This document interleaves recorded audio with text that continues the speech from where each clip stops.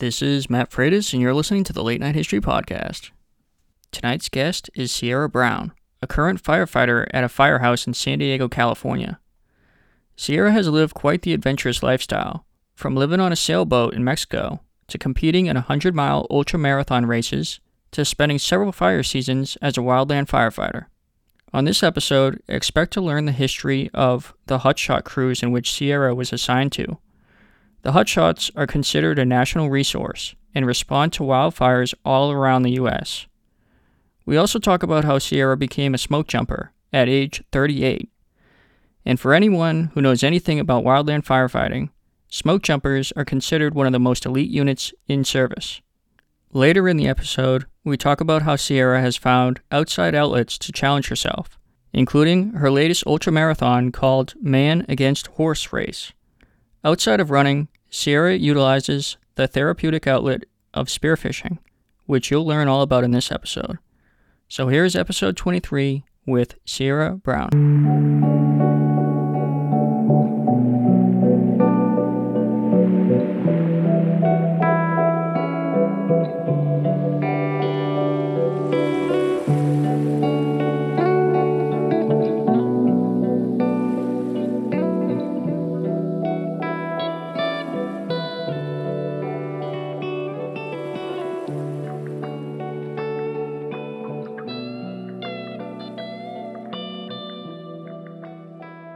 Can you start off with what was your childhood like? So I moved around quite a bit. A lot of people thought I was a military brat, but it was actually uh, my both my parents were in education, and so I was born in Omaha, Nebraska. Only lived there for a few months, and then we moved to Wyoming. And we were there just for a couple years. Then we moved to Fort Collins, Colorado, and my dad got his PhD. My mom was teaching math, and then my dad ended up getting a job as a professor in Flagstaff, Arizona. And so we moved there, and I spent the majority of my elementary school years there. And then my parents got divorced, and I ended up moving to Albuquerque. So my mom, Albuquerque, New Mexico, my mom took me with her, and then my dad and my brother stayed in Flagstaff. And I ended up going back and forth between Flagstaff and Albuquerque. I mean, by the time I was 11 or 12, all through high school on the train, on the Amtrak, and on the Greyhound, just going back and forth.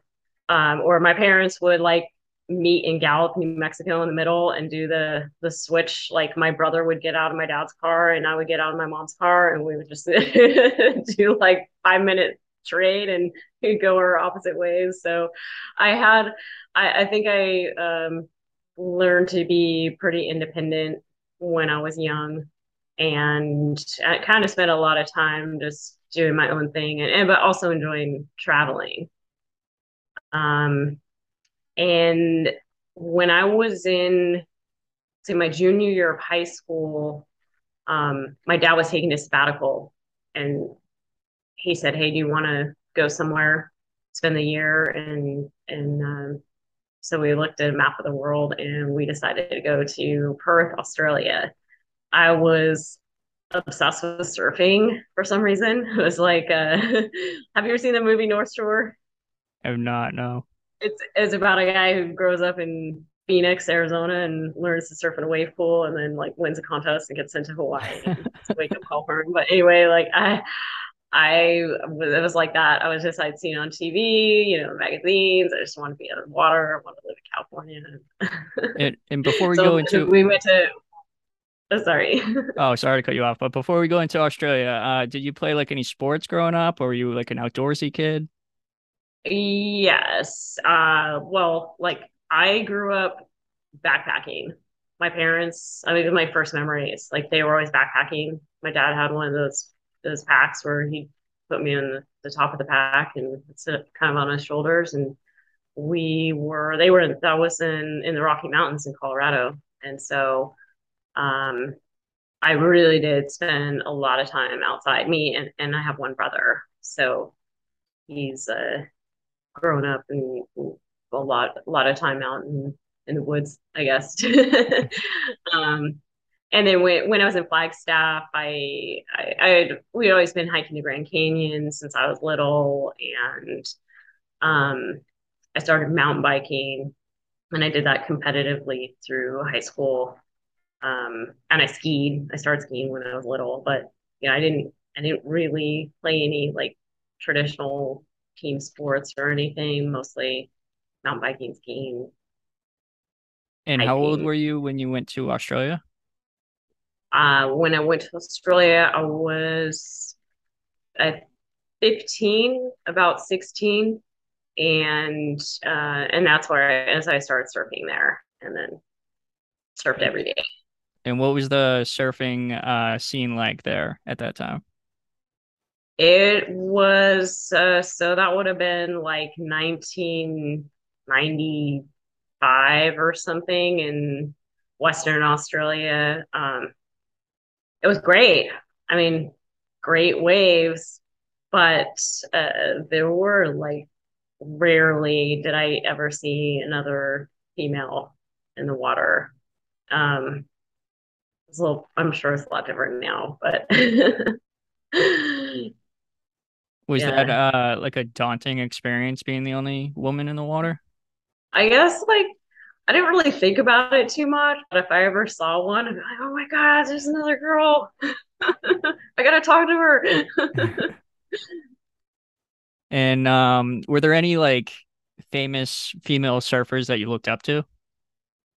Um, oh geez. I mean, I can't remember now, but I'm sure there were that I had seen in videos or like in the magazines and stuff, and I knew who the top women surfers were, but can't remember any of that now. I'm not up with the surfing scene these No, days.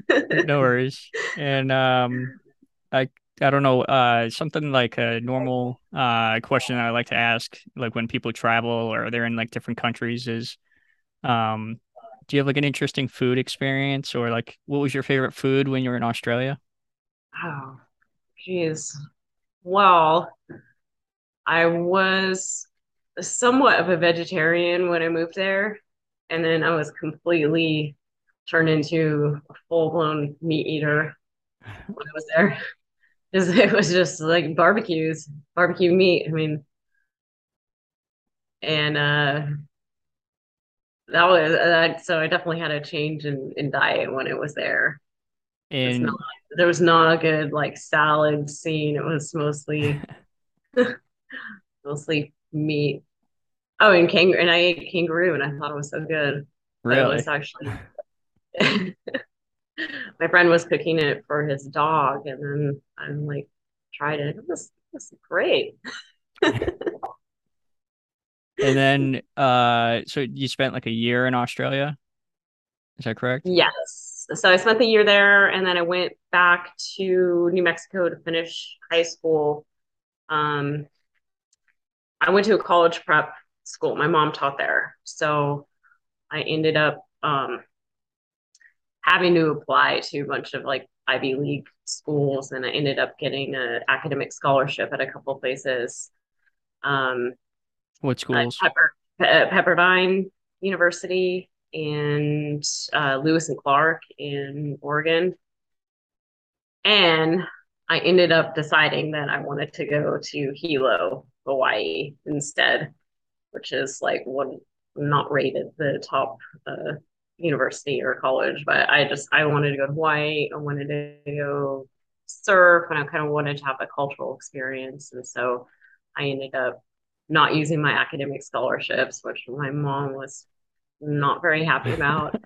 Um, and went to I think it was like the worst rated 4-year college or something, but I had a great experience there. Um, and like I learned to fish and I just kind of changed my outlook on life the year there. And then I decided to to come back home um, because my dad was a professor, and so I could use his tuition waiver and in Flagstaff.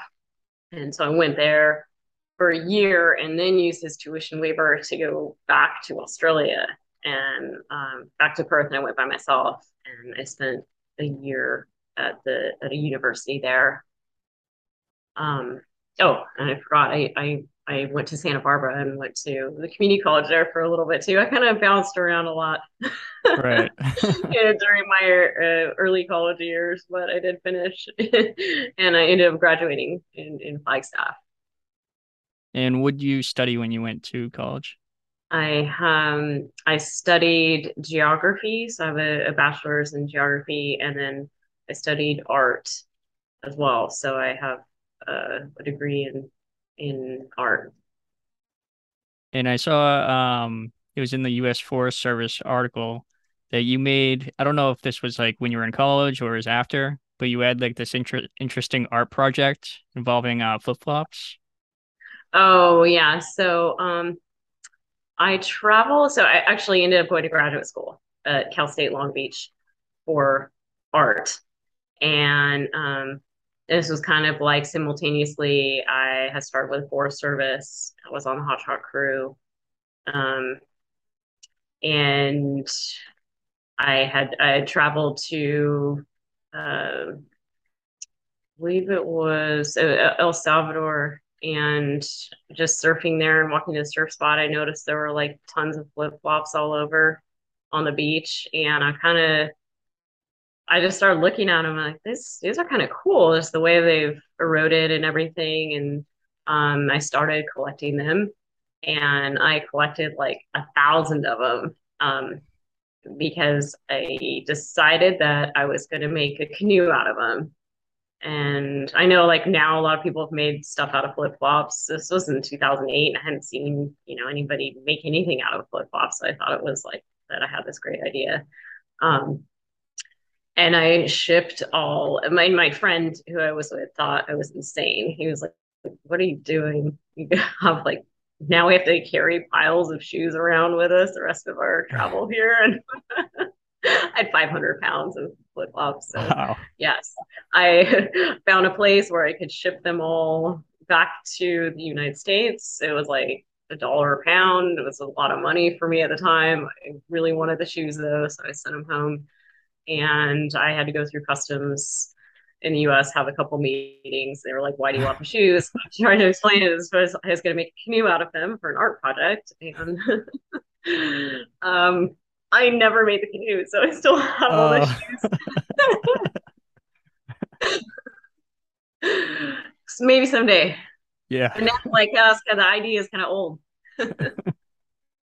No, but I can imagine trying to explain yourself and you're going through customs of that person's probably looking at you going, what is going on here?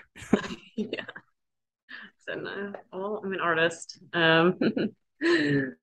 And you mentioned that you got involved with like you were doing the hotshot stuff at the time, but how did you get involved originally with like wildland firefighting?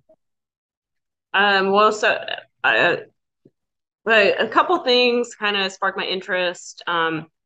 Growing up in Flagstaff, I knew about the Forest Service and I knew about the hot shots. One of my good friends, straight from high school, had ended up being on a hot shot crew. And so I would talk to him and he'd tell me stories. And I was like, oh, that sounds kind of exciting.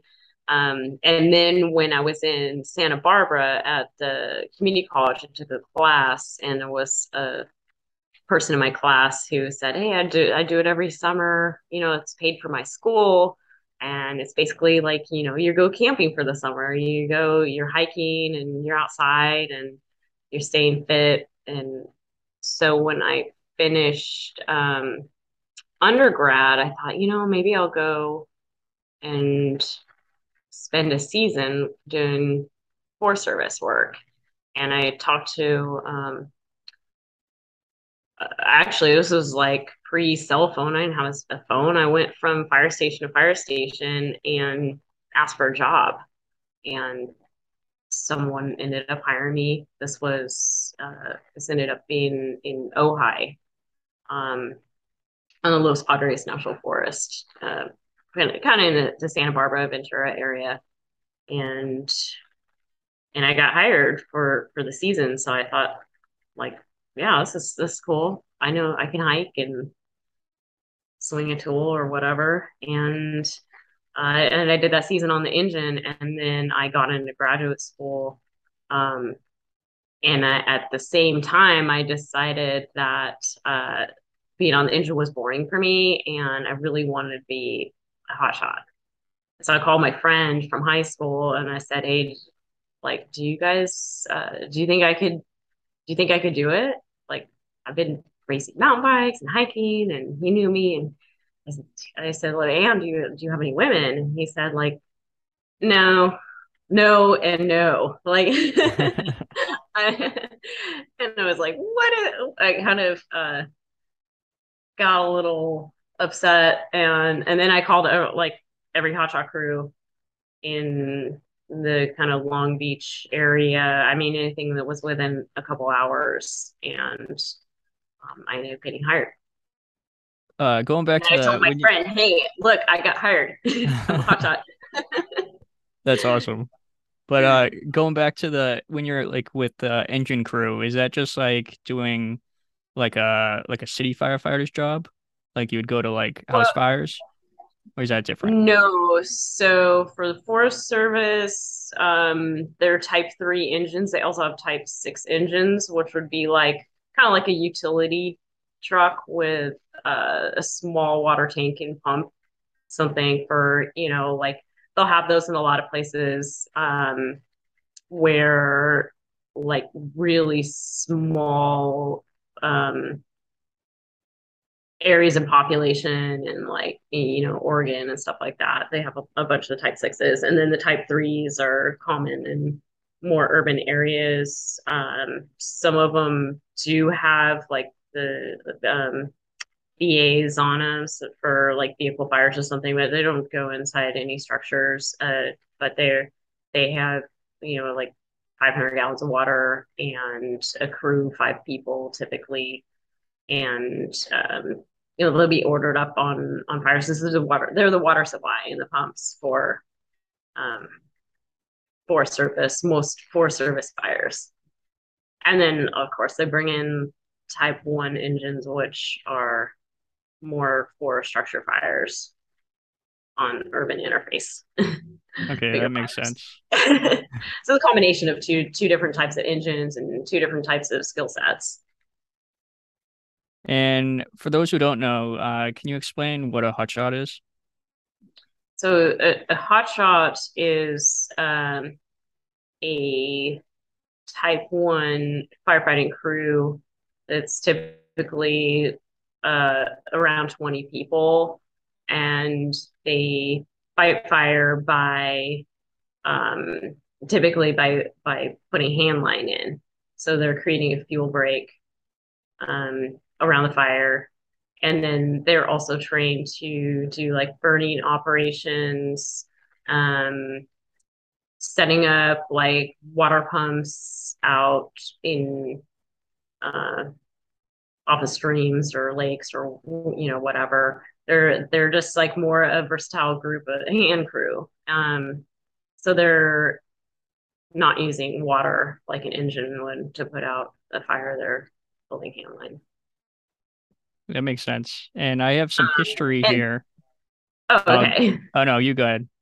Sorry to cut you off. Oh, I was gonna say, um, they are typically the natural resource. So hotshots will basically spend 6 months during fire season, traveling around from fire to fire to fire all over the West. And they could be flying to fires, they could be driving. Um, they're in helicopters a lot of the time going out to in wilderness areas or areas that are hard to access by road. And I have some I looked up some history about so when was so when you first joined the Hotshots, that was what year was that? That was so my first year with the Forest Service was 2003, and then I started on the Hot Shots in 2004, which is the El Criso Hot Shots. Okay, like literally 100 years ago, the U.S. Forest Service was established in 1905, and then the 5 years after that, there was like this massive fire. It was nicknamed known, or the nickname was the Big Blow Up. I don't know if you're aware of Okay. that.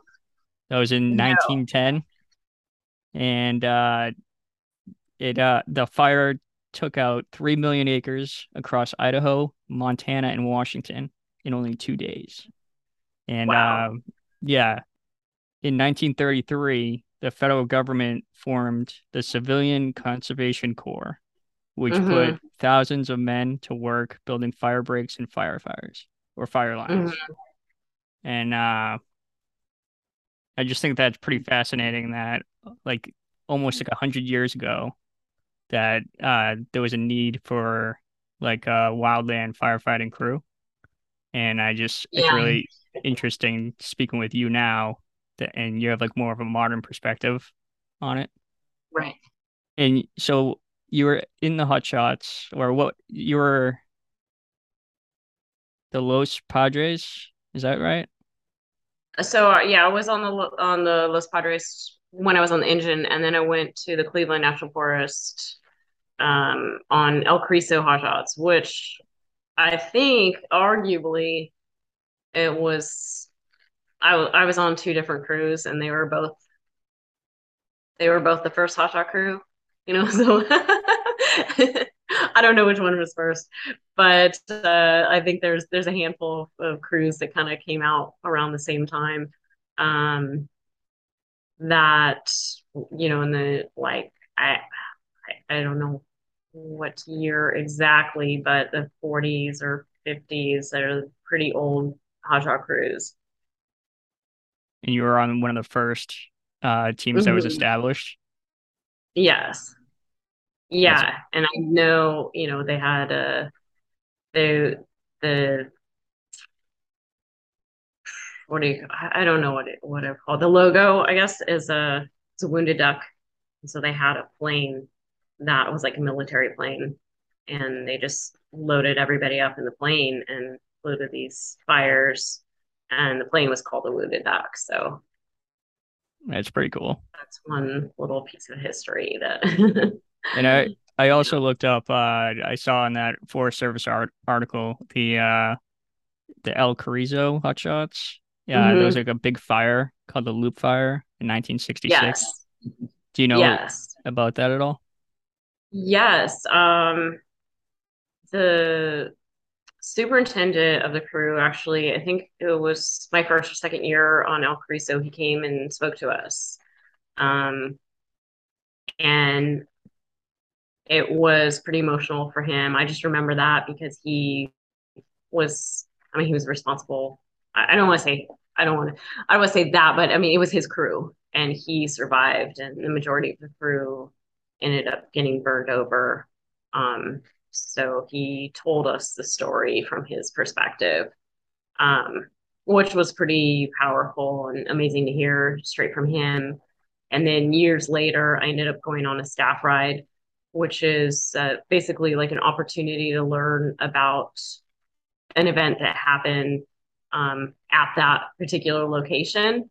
And sometimes people will speak about it that weren't involved, especially if it happened a long time ago. But like the staff ride that I went on, but I got to hear the story from him and then go on the staff ride years later at the location and look at everything.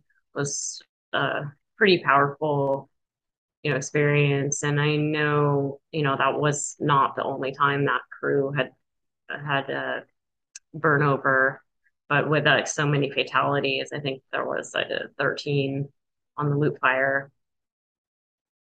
And can you explain like what happened, like what a burnover is? So they were putting hand line in around the fire. Um, and there was, I believe they were putting hand line in downhill, which is always um, dangerous because the fire moves uphill and the fire was below them. And I think they had some really they had miscommunication or no communication. They didn't have very many radios back then, and I think the wind switched and it spotted below, and basically the fire overran the crew. And and I don't know. I can't be saying exactly what happened in Loop Fire, but that's how I am remembering it.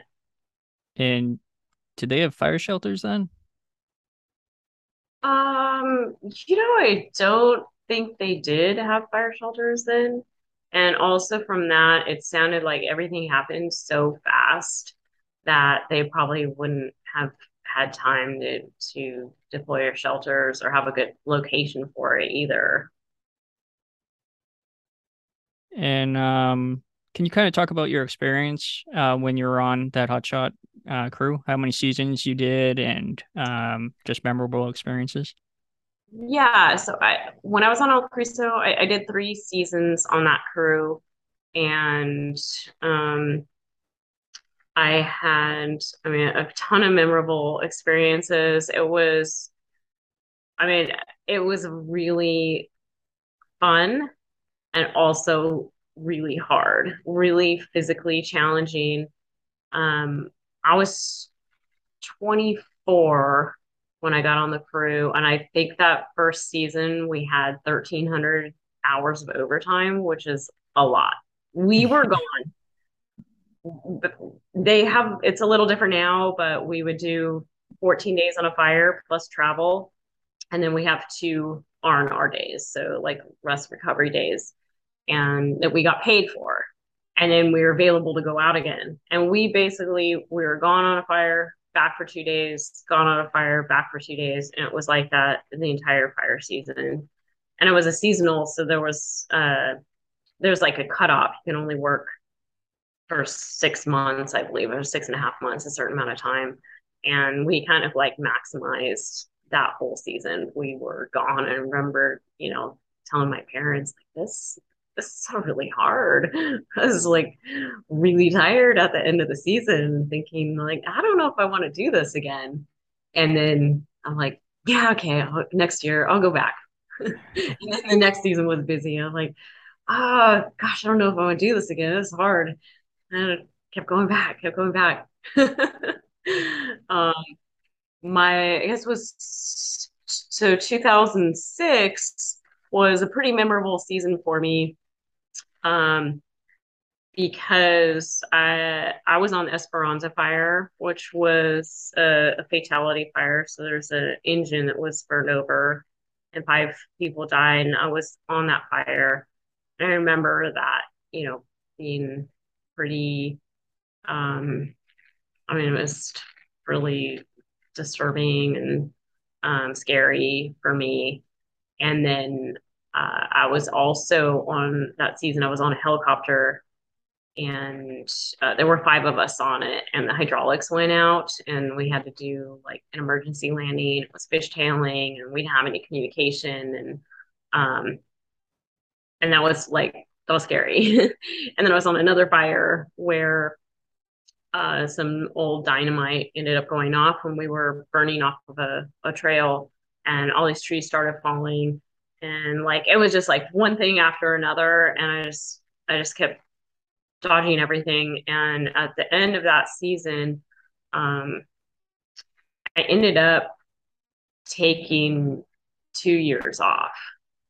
I think just because I felt like that we had so many close calls. Did you And felt like did you feel like you had like maybe decompress from your experiences? Yeah, and I'm like, I had told my mom about these things. My mom's like, you know, don't go back, just finish your school. Um, and and so I decided, I needed to have a break. And um that was so 2007, 2008. I just traveled, finished graduate school, and then when I finished grad school, I went back to the hot shots instead of getting job having to do with with my education. They pulled you back in. Yeah, and that's I ended up going to a different crew at that point. And what was this crew called? So next crew I went to was called it was Del Rosa Hot Shots, and so I started with them 2009, and I was with them until I got hired with the city municipal fire. So I was oh yeah, 2009, 10, 11, 12, and then 2013 I ended up going to Cal Fire for just a season, and then I went back to the Hot Shots. I was, all over the place again. Worked on helicopter for a season. And as like a before we dive into the helicopter one, as like a hot shot, what kind of gear do you like that's on your person that you bring to a fire and all that? So you have like your leather boots. Um, that's probably the first thing I think of because that's like your feet are so important because you're hiking around all the time. And then kind of like a Nomex, like a somewhat fire resistant pants and shirt, long sleeve, and just hard hat, leather gloves, and then your pack carries everything that you need for an extended shift. So say you're on fire for, a day and a half or 30 hours or something, which could be like an initial attack shift. You have typically like 6 to 8 quarts of water and food for that whole time period. Usually an MRE, which is like, I'm sure you know what MRE is. Yep. um, they eating lots of those, and uh, and then you have just maybe some extra clothes, just little things that you need. But you pack also fuel for the saw, so everybody chips in and carries a fuel for the chainsaw and oil. And then you have your fire shelter and your pack. So typically your pack's going to weigh around 40 pounds. And then you are either using a tool or a chainsaw. So if you have a saw, that's another 25 pounds. And tools like 10 pounds or something. So you end up like carrying quite a bit of stuff. Yeah, and how many chainsaws are on like a typical crew? And then does everybody else what type of tools do they use? So typically, I mean, it kind of depends on what type of vegetation type it is in the fire. But on a fire, a crew is going to use 3 to 5 saws would be heavy. 3 saws would be kind of light, and then 4 saws that would be normal for a hotshot crew. So in each saw is a saw team. So there's a swamper and a sawyer. So those are going to be like they're going first to cut open the brush or whatever it is. So there would be like 8 people. The first 8 people of the crew would be the saw teams, and then after that, the rest of the people there's me a couple captains and a couple of squad bosses that are maybe going out and scouting and seeing what to do and usually a squad boss with the saws and a squad boss with the tools. And then so after the chainsaws, you have like grubbing tools like a Pulaski. So it's like a um, something to get like big roots out and stuff after the saws cut down a bush or whatever. The Pulaskis and grubbing tools come in, knock that out. And then after that, you have like um, a Rogue or a McLeod. They're basically like scraping tools. And then at the very end, sometimes there's like, well, someone will have a little rake. They call it a monkey paw. It's a little rake. And, that's that's a hard job to have, to be that person, but somebody's got to do it. It's very important. But usually it's not like the first saw is kind of, you know, that's like the hero, and then there's the rake. And so they're equally important, but I don't think they feel the same, when you're the first saw or you're the rake. That's interesting, Rake's kind of like at the bottom of the totem pole, but but necessary, right? but very necessary. And oftentimes somebody who has a little bit more experience too, because they're the quality control in the back, they have a radio, they're watching the back door, they're making sure that the fire hasn't spotted behind the crew. And so that person is like really important. And Sometimes they have a tool and a rake. Sometimes I've seen on one of my crews, it was just a rake. And when you are assigned a tool, you usually have it the whole season. So you like become very familiar with that tool. And it's funny. It's a funny thing, but it's like when that's your world, it's like the whole season of where you are in the line order, what tool you have, and who's next to you in the line. Because if it's somebody you don't get along with, that's not good. You have to figure you got to figure it out. and what did you carry when you were on these crews? I have had every single tool. Um, I started out. I had like a scraping tool my first season, and then I bumped up to the Pulaski, and then I was the rake because of the quality control and talking on the radio, and then I was on a saw. So I was on a saw team for a couple seasons when I was on Del Rosa Hot Shots, and that was like, I mean, it took me some years to get there because I guess of basically like proving myself with my being able to hike the saw, and being able to have that endurance and strength to be able to run the saw.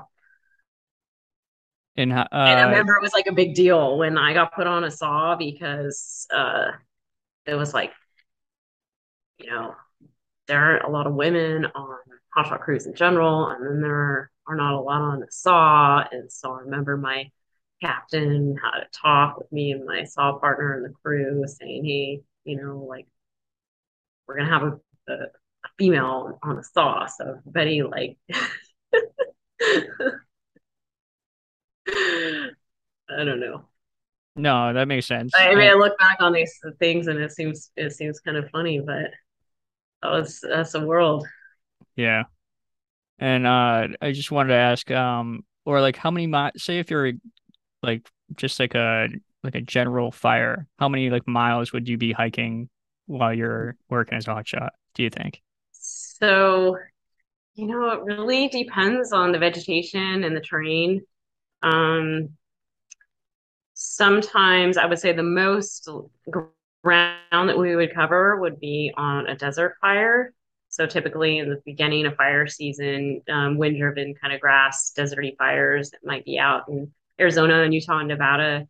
We could be on a fire that's, like 10,000 acres and there's like one crew on it or a couple crews, and we're it's kind of called cold trailing. So we're basically walking the edge of the fire, finding the edge of it. A lot of it's already gone out because the wind died down, and we're just getting um, boots on the ground to basically like check the whole entire fire to make sure that it's out. And that is a lot of hiking in usually really hot conditions, um, but not like a ton of work, like, running the saws and swinging a tool and stuff. But I mean, those days we could be covering, I mean, 10 miles or something, depending on, where we're camping and stuff. And then, on a fire that say like, I would say, a fuel type like Northern California or areas where there's heavy brush and it's really difficult terrain and really thick vegetation, we might, only be covering a couple miles in a day. And then we just kind of keep moving along wherever we are. And then sometimes we go to fires where it's called mop up. So it's basically like the edge of the fire is already has a line around it, and we're going to farther interior to make sure everything's out. Um, and then sometimes there could be like a hike in and out that is, over a few miles and a steep, up to a ridge or something. And then you work all day and then you hike out. So it varies, but typically there's not a lot of rest involved in the workday. Yeah, it sounds like it's like this major suck factor there because it just seems like it's so hard. But I bet you it probably pays off, right? It's probably like anytime you do something really tough, physically challenging or mentally challenging, afterwards you just kind of feel like during it, I imagine Yeah, you're like, this sucks, but afterwards you're like, that was kind of awesome. yeah, exactly. And I mean, I always felt so fit and so strong, and like I love that feeling. And then when you had the chainsaw, do you remember? I'm sure you have like, is there like a massive tree? Or do you remember like the biggest thing that you had to cut down or anything like that? I've seen some crazy videos of it, and I just wanted to ask that question. Um, I mean, I cut some trees, I cut some bigger trees, and um, but being from a crew in Southern California, also like our thing was not cutting trees, it was more like cutting brush, True, true. which is tiring because it goes on forever. But yeah, I mean, I cut some trees, but I wasn't like have any crazy tree cutting stories. That's fine. Um, and it, uh, what makes like a good hut shot in your opinion?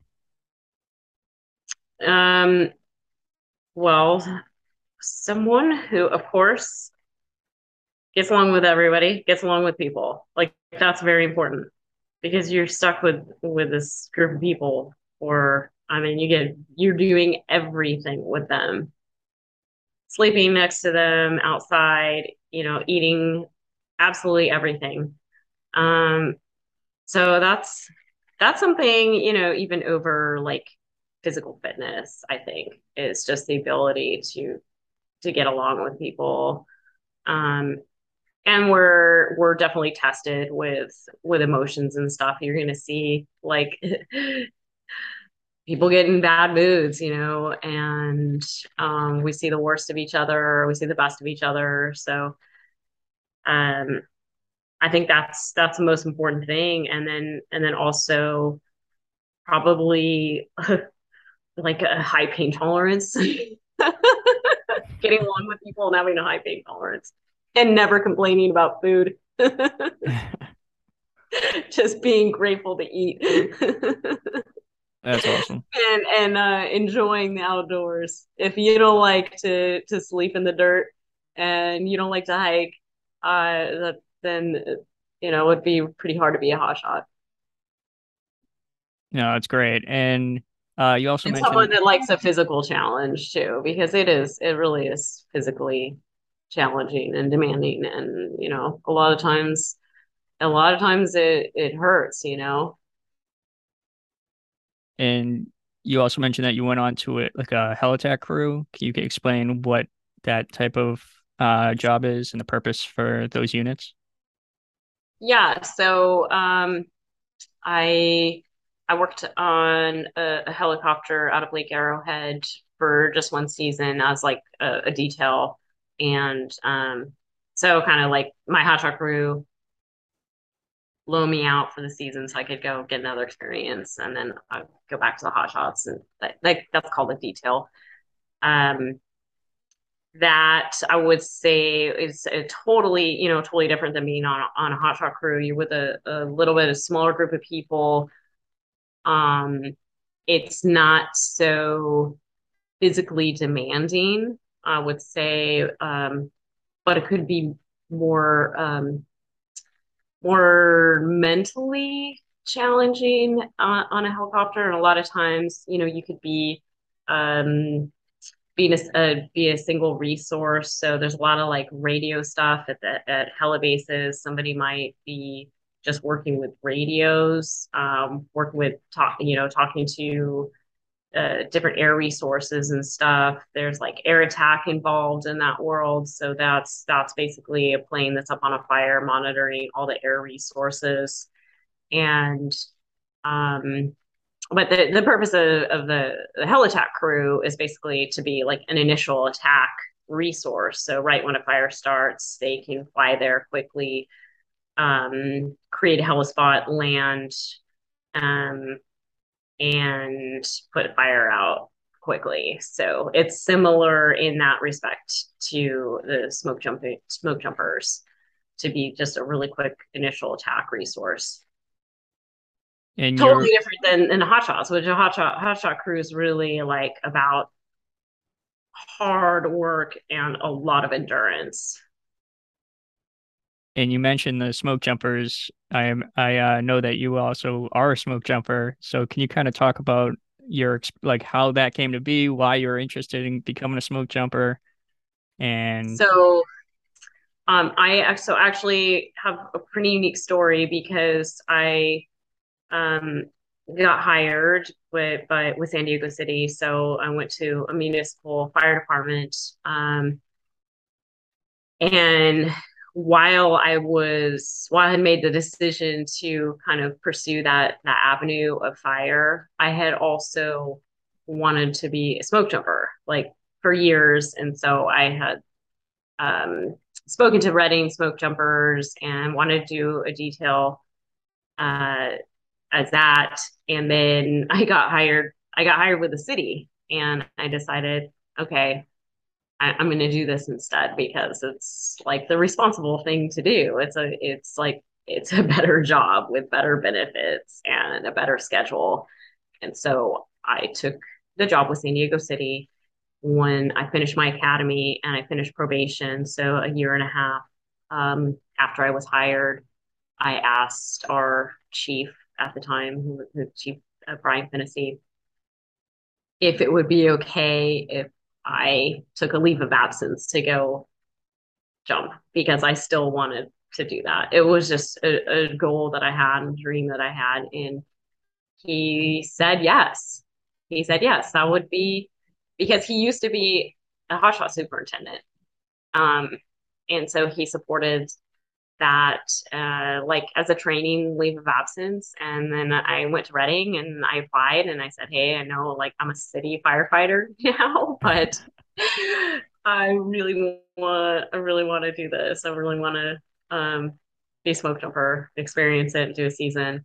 And my plan was that I would do that, that I could go possibly every summer, take annual leave and do trades with my city job and go jump every summer because it was really hard for me to go to the city and just give up really like my passion for wildland fire and my love of being outdoors.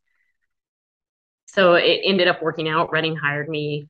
Chief Fennessy let me go, and with the idea that I was coming back. And so I went to Reading and I was a smoke jumper. That was I was just for one season. Um, I did like 25 jumps and I jumped a couple fires and ended up getting hurt oh at the wow. very end of the season. So probably after you read about that article with the Forest Service, I ended up getting hurt. I my femur kind of jammed into my pelvis and I had like ended up being a major injury, Wow. which I had multiple surgeries and then I was on the city, I went back to the city injured and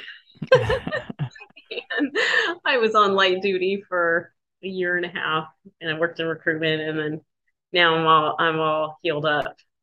Well, I'm that's good to good. go again. Was that like a did you get injured by like a bad landing? Yeah. Yeah. Yeah.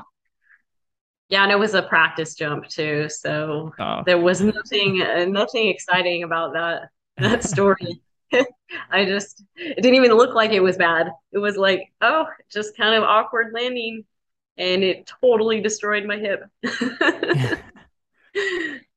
And what year was that season? That was 2018. Okay. So 2018. And I'm not positive, but I think, I rookied I was 38 and I turned 39 during that rookie season, which, like, I mean, that is pretty old to do that. I think I might still be pretty close. I know someone else might have been like a year younger than me, but I might have been the oldest female to rookie. But Wow. I mean, I felt like, at the time, I felt like I was in good shape and I trained. But it was hard. I mean, I rookied with seven guys that were like in their mid 20s and running like 5 minute miles, and it was tough to keep up with them What when I would was you used to. what would you do for training? We would run fast and then do like tons of push-ups, pull-ups, dips, and sit-ups. Different than hot shot crew. In hot shot crew, you're going out and you're hiking with weight, you're hiking every day, and you're like putting in line, hand line, running the saws and stuff. And sometimes running, depending on which crew. But on the smoke jumpers is really like fast running and then just a lot of like calisthenics and push-ups, pull-ups, because you're at an airport, Right. and instead of like, I don't know, on a mountain. And to become a smoke jumper, did you have to go to like some sort of smoke jumping selection course or anything like that? Um, well, I just applied and talked to the jump base, and I think they had remembered me. And I worked with uh, one of their, I kind of gave them like my general times for like my mile or mile and a half run, like how many push-ups I could do, how many pull-ups I could do, so that they would have an idea if I could pass their like, they have a day one test, which is like, and it's a mile and a half run, push-ups, pull-ups, sit-ups, and then you have to do pack tests. So you have a 110-pound pack, and you have to like walk 3 miles, you know, on like the tarmac at the airport with this really heavy pack Yeah. in a certain amount of time. And that's because when you are jumping a fire, you've got your jumpsuit and your parachute, and then you have all of the gear that's a paracargo that the plane um unloads so that you can fight fire. So you've got like the saws, the tools, the food, um, sleeping bags, everything like that. And when you leave the fire, you have to pack all of this stuff up and walk out with it. And this pack can weigh 120 pounds, and you've got to be able to get out with all that stuff, and find a trail, and then find a road, and somebody will come pick you up. That sounds like very tough. Yeah, and then you have the when you're the pack out or hiking out, there's not always a trail nearby. So some of it you're just like bushwhacking and going up and down some stuff, and then you have to, there's like some navigation skills involved in that as well, um, which are a lot easier now with the cell phone, but Can you walk through like your one of the fires that you jumped into? Just like kind of like maybe from start to finish, like from the airplane jumping in and then eventually packing out. Yeah, so I'll just talk about like my first fire. Um I was pretty fortunate to get to jump in the Sierras, and I was in the John Muir Wilderness area. That's where there was a small um, fire there, and there were like, I think, we have a plane load. There's different types of aircraft. So there's like planes that carry, they'll carry over 15 people, and then some, carry like eight jumpers. But basically, the plane, gets report of typically like a lightning storm and lightning fires, and then we'll just go fly an area, and we see the smoke, determine if, how many people to let out, um, with what equipment, and where the jump spot, where the landing spot is going to be. So the plane will fly over that smoke a few times, and then there's a spotter, and they decide, okay, this is where you're going to go. And then they let out some streamers, which basically show like the wind direction and the wind speed, so you can visually see, you know, where you're probably going to end up going, and then the spotter will say, hey, this is your jump spot. Do you see the jump spot? Do you know where you're going? And they make that determination. It all happens like fairly quickly.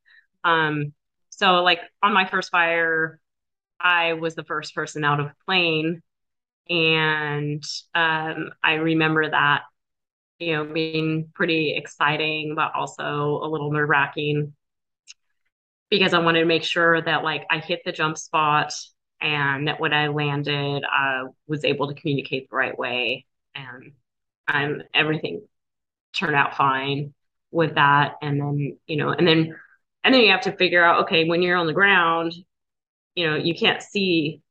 I couldn't see the fire at that point, so we had to, you have to like kind of have an idea where the fire is, figure out where it is, try to find it, and then also the paracargo, all that, so you can see where the plane is dropping that stuff, because they're going to drop you in the jump spot a little bit away from the fire, and then they drop like all the tools and the gear that you need closer to the fire, so that you don't have to like carry everything to the fire. And then it's also a good visual of like where you're going to end up hiking. And and so like one of the cargo boxes has the saw. If you're new, you gotta like run for the saw, because that's your job as a rookie. Get the saw, do the hardest job. And and it's like me and there was another rookie. We're trying to figure out, who can get to the saw first. And he got it on that one. Some of it's just luck, like which one you're gonna come across first, which box, like. And then I think we stayed on that fire. We put line around it and monitored it, and we were, I think we did like 6 or 7 days on that fire, and then there were some trails, so we just looked at a map, and I found some trails out and hiked out, and someone picked us up. And the other fire I jumped that was similar to that as well. It was in the Sierras and in the Ansel Adams Wilderness, and so both of those fires were like above 9,000 feet, and um, totally pristine areas, and it was pretty cool. Yeah, that is pretty cool. And do you have any experiences getting like resupplied with like food or just various stuff like that? We didn't need to be on those fires, so we had everything that we needed.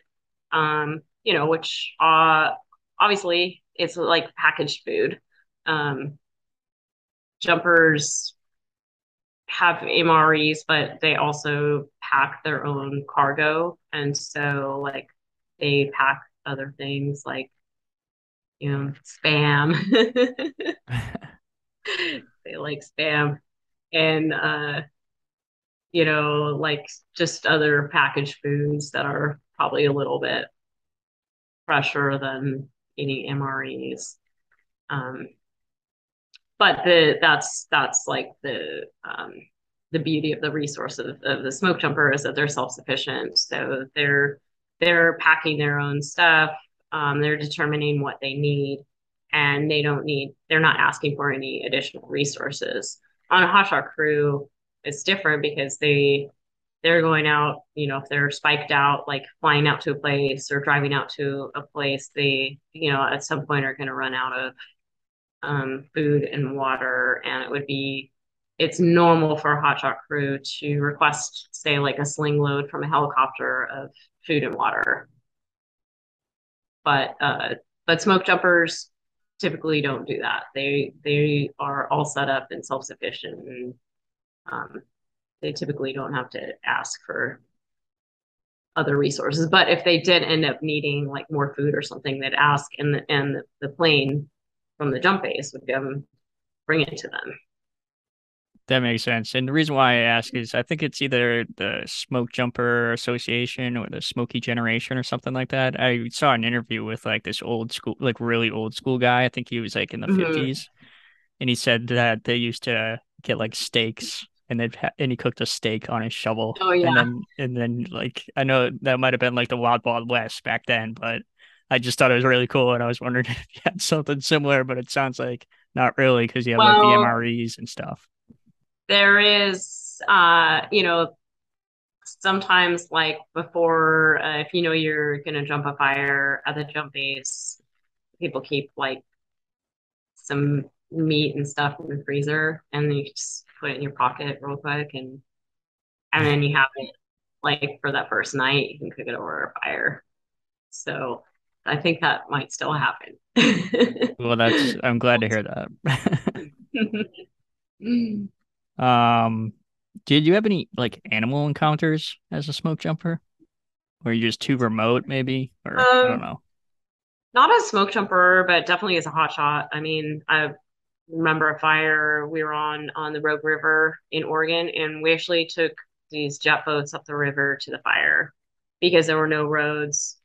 And there really wasn't a place it was just the easiest way to get us there. Instead of, us taking a helicopter, we were um, boated like pretty far upstream into this fire, and we camped on one side of the river, and then every day the boat would pick us up and bring us to the other side so that we had a safe place where we were sleeping. And there were tons of bears, like they were all over the place, and they just left us alone. But I remember like walking around at night, and I typically on the hot shots I never used a tent. I never liked sleeping in a tent unless there were bad mosquitoes or it was stormy or something. um, I always just slept outside, and you know so like I see some eyes in the woods and remember that. But That's spooky. I forgot. I don't think a black bear likes to, you know, be around like 20 smoke jumpers or hot shots. I mean, Right. That's interesting. Is there anything I haven't asked you about like smoke jumping that you wanna discuss that comes to mind, um, maybe? that's not that I can think of. Not that I can think of. I mean, really, I only did it for a season. So most of my experience was really as a hot shot, and that's like what I feel like I know. I know the best. I know that life the best. Um, I wish I had been a smoke jumper for longer um, because because a smoke jumper has more independence than a hot shot. It's not like you're like let's say being a hot shot cruise is like a very kind of militant, um, just the organization of it, where you're assigned a certain tool and you're in a certain order, and you don't really have a lot of independence. But on as a smoke jumper, you could end up being at different bases and um, being a single resource. Sometimes smoke jumpers like end up going to larger campaign fires. They might be have a different role as like a division or a FOBs, like, just they're doing their own thing. And so I think like I would have really enjoyed doing that. As I got older, it would have been more fitting for me. And a lot of smoke jumpers, they will continue to do that till they're very, till what I guess forced retirement at 57 with the Forest Service. So Wow. there are people that they do it the entire time. I mean, it's not just something like for young people. People make a career out of it. And, if they don't get hurt, they stay fit. Yeah, that's amazing. And like you said, a good way to stay fit. But I can't even imagine doing that. Like that's such a, especially when you went, like you did it when you're in your at 38 years old, right? I can't even imagine doing it at like 57. I mean, that's such a Yeah, tough job. So yeah. kudos to I you. mean, it is. And the parachute, I mean, every landing's kind of like a hard landing with the round parachutes, but so they just changed and all jump bases are using the Ram Air, which is the larger like rectangular parachute. It's like closer to what you see like recreational parachutes, and they have a softer landing, so I could see that being more sustainable. But yeah, I can't imagine. I mean, I got hurt. A lot of people get hurt too. Yeah. A lot of people get hurt. It's like when I hurt my hip, it's like, yeah, whatever, no big deal. It's like somebody breaks their femur, their hip every year. I And like every jump base. a question I forgot to ask was like, what's like the altitude that you jump at? So like 1,500 feet with the rounds with the parachute that I was jumping. So it was 1,500 feet. And then with the squares, it's more like 3,000 feet. So really, um, as soon as you exit the airplane, you've got like 60 seconds. Depending on the wind, it could be less than that. It could be a little bit more, but I would say like 50 to 70 seconds. And you have to figure out, like, you have to get oriented because you could be twisted up. So you've got to get oriented. And then you've got to like figure out the wind and figure out a strategy to get to your jump spot. And you also have a jump partner, so you have to be conscious of where they are, what they're doing, and it goes really quick. It's not like there's time you're up there going, "Oh wow, this is so cool, this is pretty." At least I didn't. Every time I was there, I'm like, "Okay, I got to figure out what's going on up here." Right. And, sometimes you can't make the jump spot. You can't make the jump spot. It happens. Um, you could end up landing in a tree. So people end up landing in trees. And if you land in a tree, so that's like a whole another part of jumping and the rookie training and is being able to repel very quickly. So if you land in a tree, you want to be hung like well in that tree, so you're not just like on the edge of a branch. And then you've got to repel. You have like a little piece of tape. Um, it's like just a little line that you repel quickly because you want to get to the ground as soon as possible. And then after that, you've got to be able to climb the tree and get the parachute out later. So at that point, you can ask the plane to throw down climbers, like climbing kit with spurs and everything, so you can climb the tree and retrieve everything. And then also with a paracargo, sometimes your water, your tools, everything might get stuck up in the trees, and you've got to be able to climb up and get everything. Yeah, I didn't even think of that. And how tall are these trees on average, do you think? I mean, it depends Like on where you where? are. Yeah. So, they could be like our rappel line was 150 feet. That's like what we had in our pockets, what we were prepared for, a 150-foot tree. But I remember when we were out of Porterville, we were staged out of Porterville and we were flying over the sequoias every day. And they're like, you might want to carry another 150 feet of pea line in your pocket in case you got to put the two together, but just don't land in one of those trees because this is a long way down. Right. And then after smoke jumping, you went back to the San Diego firehouse, right? You're still there Yes. today? Yes. Yeah. So I went back.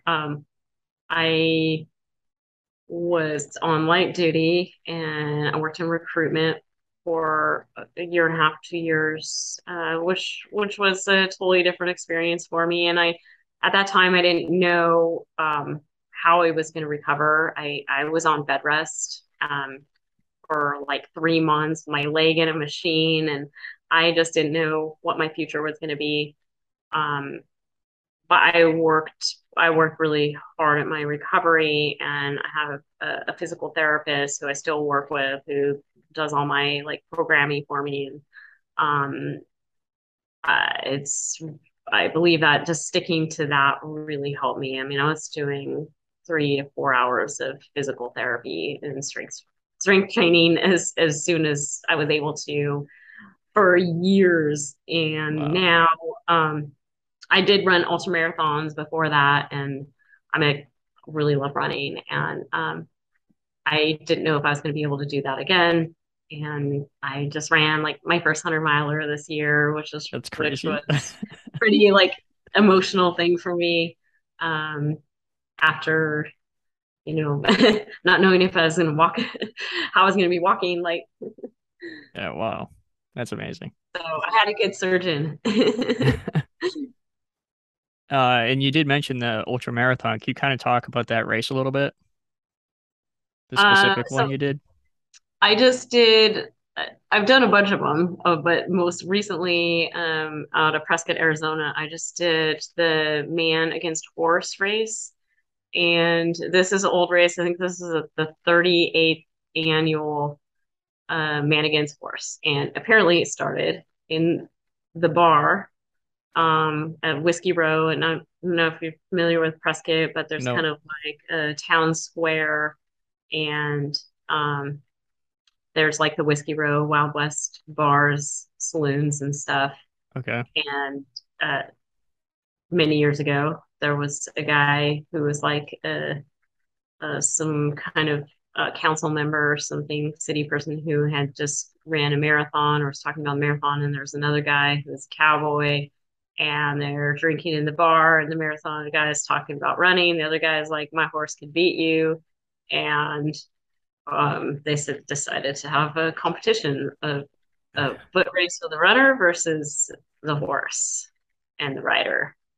And so it's 50 miles with like, I mean, amazing horses, absolutely incredibly trained fit horses and riders starting out at the start line with runners, and it's a race, to see if the human or the horse wins. And the human has won sometimes, and Really? the horse, I think normally wins. Yeah. Did do you remember who came in first in your the race that you did? Was it a horse or was it a human? I believe my race was a horse, and the thing is, it's not completely straightforward because the horses have vet stops that they are mandatory. So they have like three vet stops that are an hour long each. And so when they finish, they get 3 hours subtracted off of their finish time. Okay. Um, so even if you finished with a horse, you would feel like you tied or whatever, but actually the horse beat you by like 3 hours. So Oh, okay. but yeah, the runners have won it. But it's just a kind of a different kind of race. Pretty fun to be with horses. Yeah, it sounds awesome. I never even heard of something like that before. But and you also did other like was the what was the longest race like mileage wise that you've done? I just a 100 mile race. So I did one this last January. Um, and Where was yeah, that? it's like that was outside of Phoenix. Okay. And um, so it took me 26 and a half hours. And I was running That's most of impressive. the time. I walked a little bit at the end. I didn't do great, but I think I was like fifth place female, which I was pretty happy. Um, I wanted a time under 24 hours because that's like a good time in the 100-mile running world. Maybe But next time, right? I'm trying again. It's next Yeah. year. And how do you like, I'm just curious, like how do you prepare for something like that? Like what would your do you have I imagine you have like certain goals and training goals that you have, like how many miles like do you run before you do like a race like this? And kind of talk about that. Um, well, running running is like part of my lifestyle, so I just run more, like 70 to 100 miles a week. Um, I am not the kind of person that, like, I don't stick to any kind of like actual schedule or program with my running. I just have like a couple days a week that I try to go out and like run all day. If it's out on trails, I'll go run trails all day. Um, and then like the other days or when I'm at work, I'll just run, you know, like 10 miles or something. But then on my long runs, it will be, 20 to 30 or 40 miles. Wow. And I try to get some runs in that are like where there's some altitude gain, some elevation gain on trails that are, going uphill. And what's your pace for like a long distance? Like if you're doing like a 100-mile race, what would your pace be for a mile? Slow, Yeah. slow, like 10 or 11 to 13-minute miles. Yeah. And I just try to kind of keep running and not spend too much time at the aid stations. But I mean, if you keep running, if you're running and you keep running, it's going to be a good finish. I And mean, there's some elite people out there that are running very fast the whole time. They're running, like a 7-minute mile for 100 miles. But, that's not what most people are doing. yeah, it doesn't seem sustainable. And then when you're at like when there's like these aid stations, what do they like? What do you get when you go there? Like, I know you like probably run to it, but what do they like supply you? They have like some kind of electrolyte drink. Um, and then they usually have soda, like ginger ale, um, Coke, and then they have just like boiled potatoes that you can put in salt, pickles, like some candy, M&Ms, gummy candy, like uh usually usually none of it really sounds that great because it's just hard to eat once you've been running for a long time. Um, but on the hundreds, they'll usually have like peanut butter jelly sandwiches, and they'll like make some quesadillas or some kind of like actual food towards the second part of the race. And how long would you pause at like one of these aid stations for? Just like less than 5 minutes. Yeah. I'm like, this is so fascinating to me. Just like you just like grab some food and try to keep moving. Like I think the key is keep moving. And how many of these And races would you do a year? Or like um long distance, or maybe not like just a probably hundred like mile, but probably like three races a year because they're not cheap. And then there's always like traveling to the race and the camping there and stuff. So it's like kind of an event. But I like to do, about three a year. Are these like big like sponsored events or are they kind of like low key?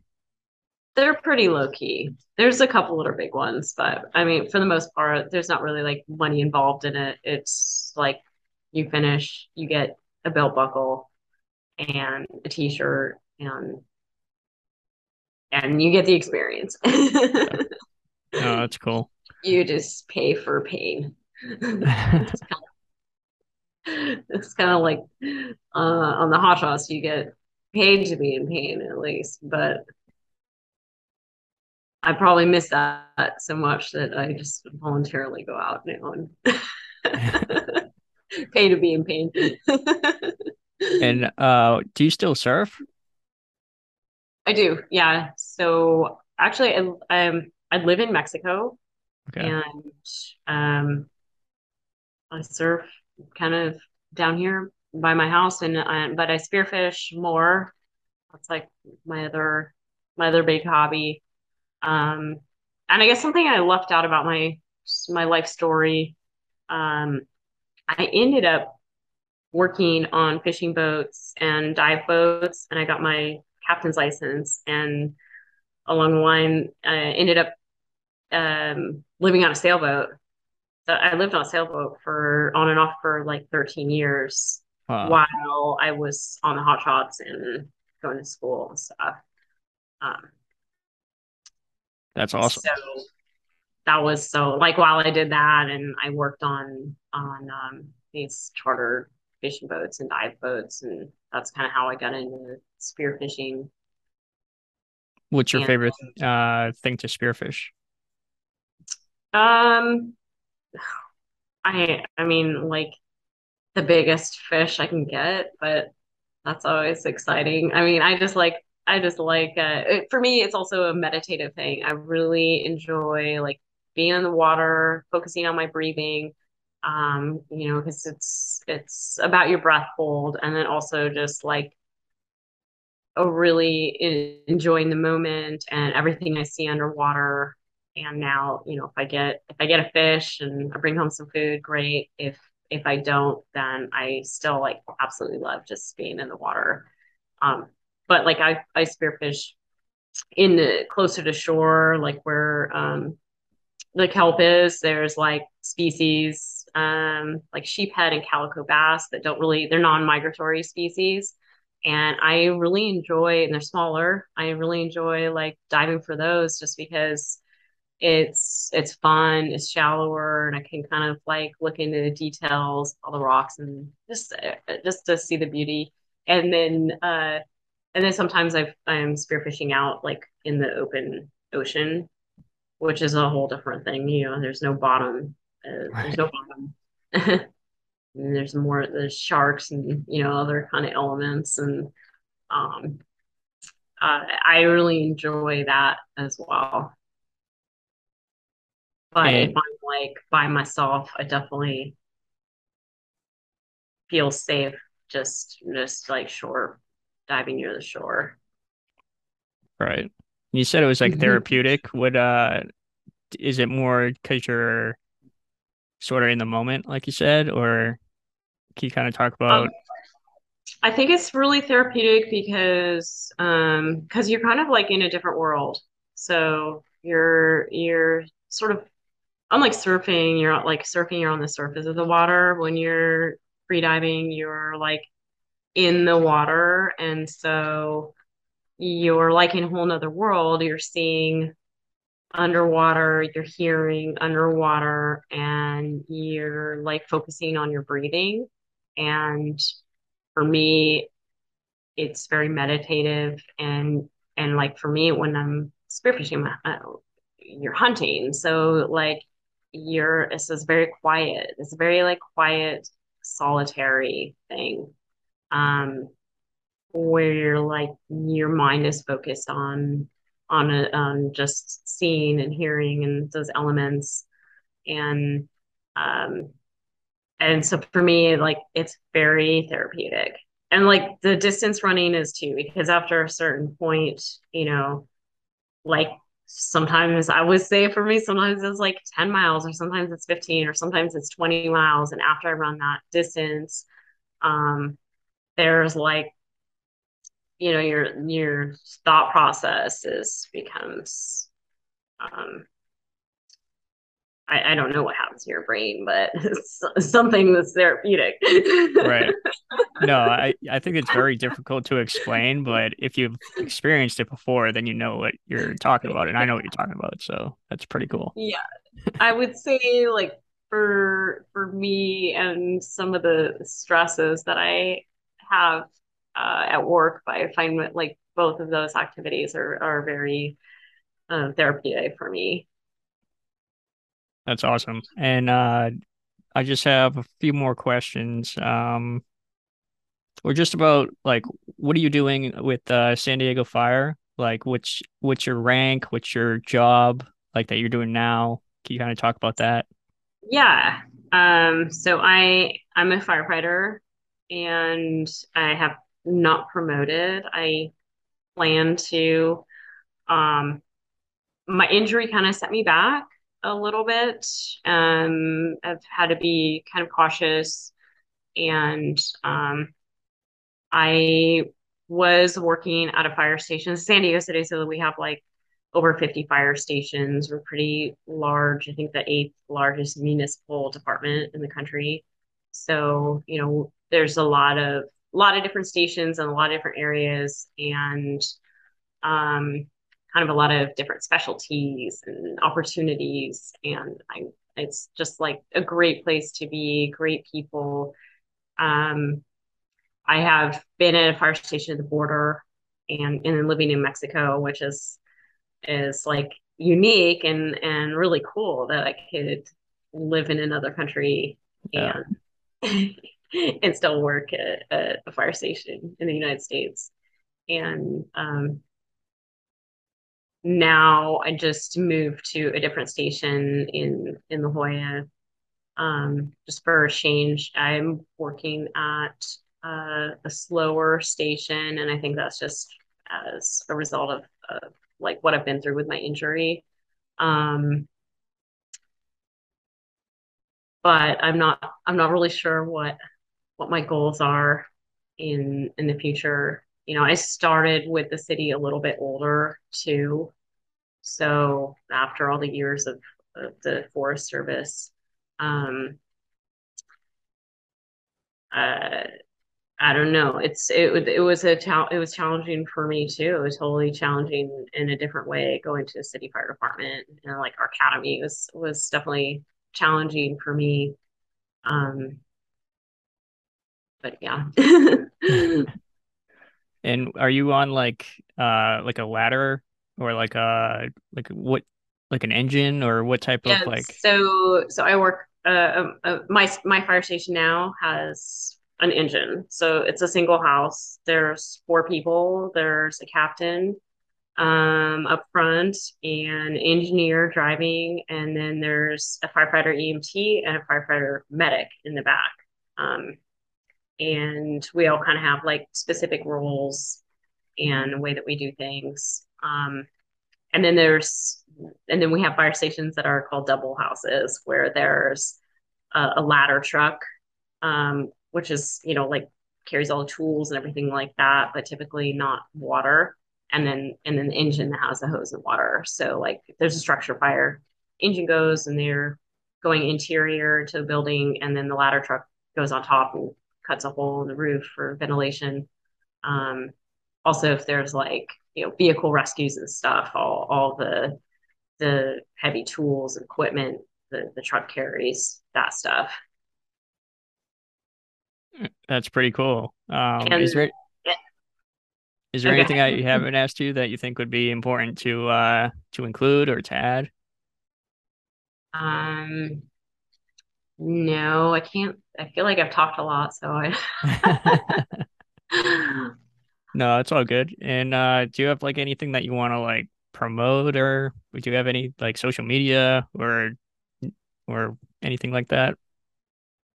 no, I don't.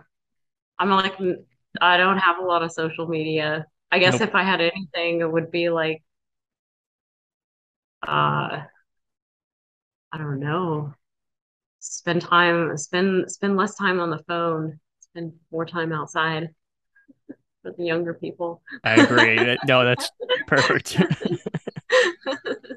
Well, thanks for coming on my the Late Night History podcast. I hope you had as good as the time as I had. Yeah, great. Thanks for having me.